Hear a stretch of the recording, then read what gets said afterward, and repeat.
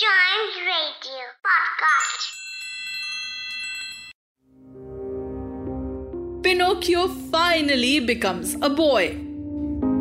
Pinocchio continued to swim with his father on his shoulder as long as he could. Finally, he ran out of breath and they both began to drown. "Help us!" cried Pinocchio. "Who is it that needs help?" came a sudden voice. It was the tunny, Pinocchio's prison companion in the body of the sharkfish, who had followed Pinocchio's example to escape. "Tunny, I implore you to help us or we are lost." "Willingly and with all my heart." Geppetto and Pinocchio got comfortably on the tunny's back and rowed.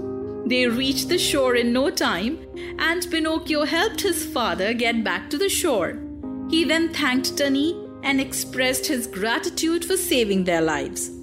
Tunny felt extremely touched by this and plunged back under the water and disappeared. By this time, the day had dawned. Pinocchio offered his arms to Geppetto, and they started walking in search of a house or cottage to seek help. They had not gone 100 yards when they saw the cat and the fox, but they were scarcely recognizable. Cat, for so long, having feigned blindness, had become blind in reality, and the fox had its one side paralyzed and lost its tail. "Oh, Pinocchio!" cried the fox. "Give a little in charity to the two poor, infirm people." "Infirm people?" repeated the cat. "Begone, impostors!" answered the puppet. "You took me in once, but you will never catch me again." And thus saying, Pinocchio and Geppetto went their way in peace.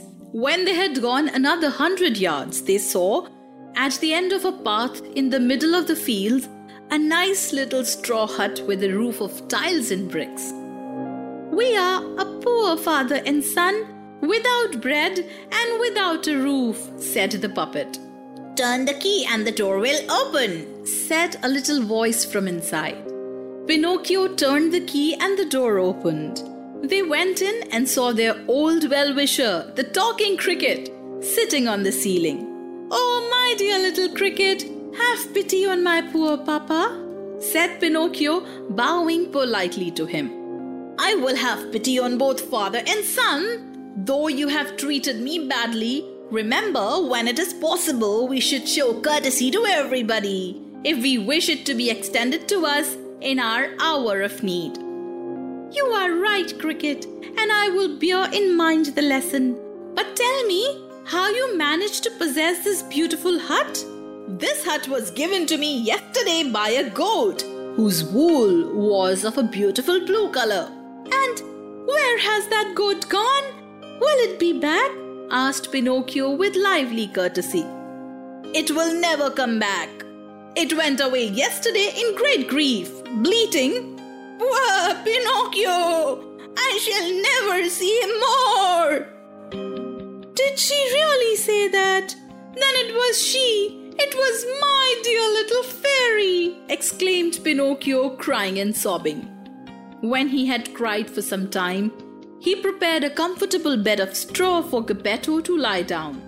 Then he asked the cricket, "Where can I find a tumbler of milk for my poor papa?" "3 fields off from here lives a gardener called Giangio, who keeps cows. Go to him and you will get the milk you need." Pinocchio ran all the way to Giangio's house, and the gardener asked him, "How much milk do you want?" "I want a tumbler full." "That will cost 5 cents. "I have not even 1 cent, replied Pinocchio, and started to go away. "Wait a little," said Giangio. "We can come to an arrangement together. Will you undertake to turn the pumping machine?" "What is the pumping machine?" "It is a wooden pole to draw up the water from the cistern to water the vegetables. If you will draw 100 buckets of water, I will give you in compensation a tumbler of milk." Giangio then taught him how to turn the pumping machine. Pinocchio immediately began to work, but before he had drawn up the 100 buckets of water, The perspiration was pouring from his head to the feet. Never before had he undergone such fatigue. The puppet took his tumbler of milk from the gardener and returned to his father. And from that day, for more than 5 months, he got up at daybreak every morning to go and turn the bumping machine and earn the tumbler of milk for his father. He also learned to make hampers and baskets of rushes, and with the money he obtained by selling them, he was able to provide for the daily expenses. By his industry and ingenuity, he not only succeeded in maintaining his father, but he also contrived to put aside $5. One morning, he decided to go to the market and buy himself a new coat. Once on the road, he saw a big snail crawling out of the hedge. Pinocchio recognized the snail and asked him, "Tell me quickly, where have you left my good fairy? What is she doing? Has she forgiven me? Is she far from here? Can I go and see her?" To all these rapid, breathless questions, the snail replied, "My dear Pinocchio, the poor fairy is lying in bed at the hospital." "At the hospital? It is only too true. Overtaken by 1,000 misfortunes, she has fallen seriously ill, and she has not even enough to buy herself a mouthful of bread." On hearing this, Pinocchio gave the snail $5 he had in his pocket and promised to bring him more in 2 days' time, so little fairy can be well taken care of.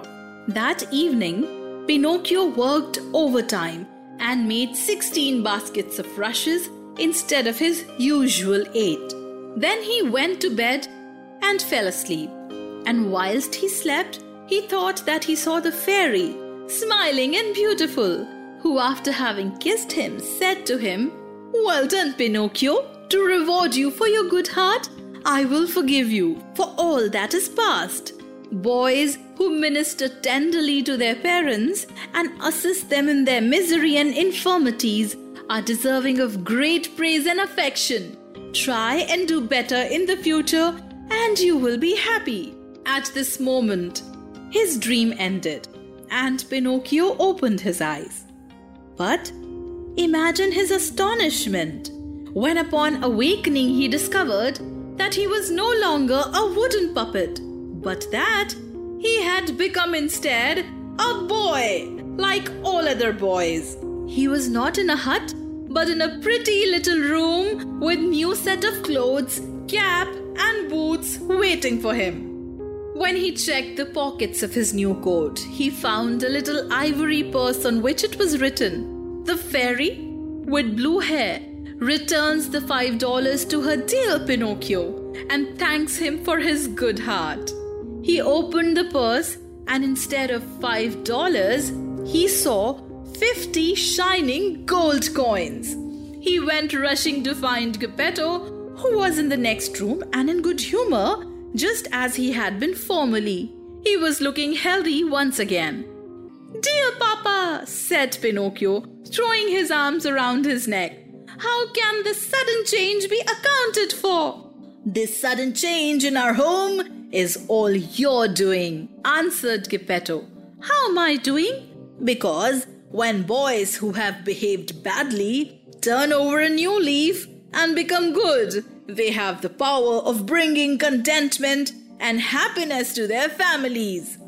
How ridiculous was I when I was a puppet, and how glad I am that I have become a well-behaved little boy, said Pinocchio. This finishes the adventures of Pinocchio. We hope you like this story. Send us your feedback on our Facebook, which is at Chimes Radio, on the Insta page, which is at VR Chimes Radio. And explore this space for more podcasts by Chimes Radio, India's first kids podcast network.